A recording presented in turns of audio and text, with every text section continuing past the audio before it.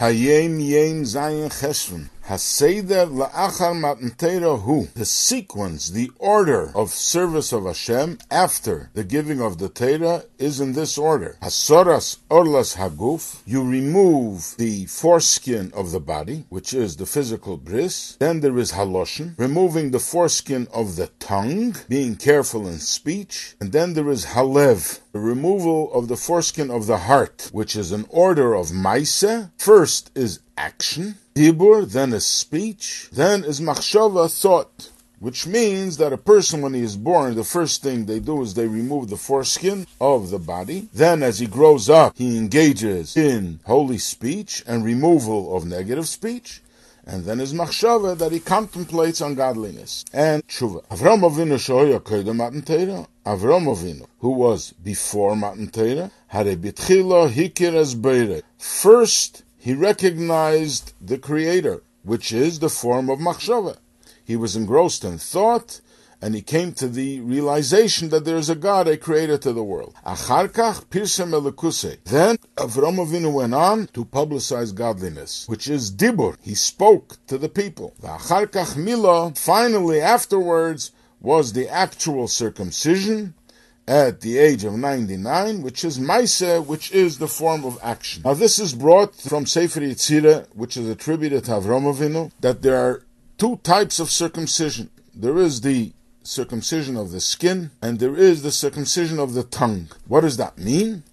There is the circumcision of the foreskin of the body, which is action.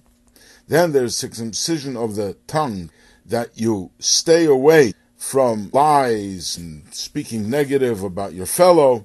This is how you remove the foreskin. And then when you speak holy words, you reveal the covenant with Hashem. And finally, the Torah tells us, "Umaltem es orlas levavchem," you should circumcise the foreskin of your heart, which is the idea of tshuva. You should remove the foreskin that blocks the arousal of the heart getting close to Hashem.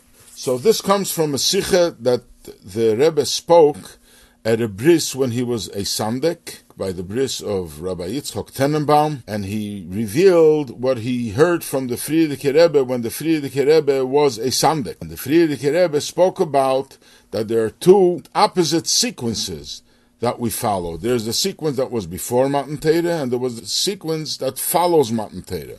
So Avraham Avinu, who was before Matan Torah, by him, it started with thought, then he moved on to speech, and then he had the physical bris milah action. But by us, it goes reverse. First is action, then is speech, and then is thought. And action by us, after Matan Torah, action is what counts for most. The Rebbe continues by relating what the Frierdiker Rebbe said, that there was once a bris by one of the grandchildren of the Tzemach Tzedek, and there was a choice between two moyalim.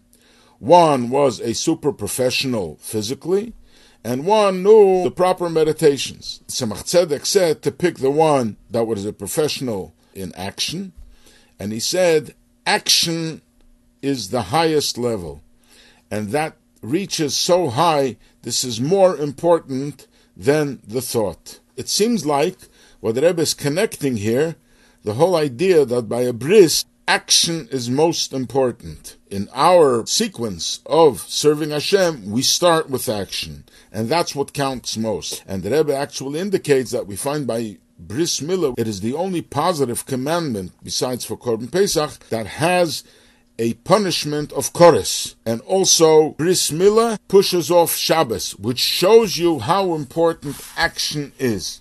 So this is the order of after Matan Torah.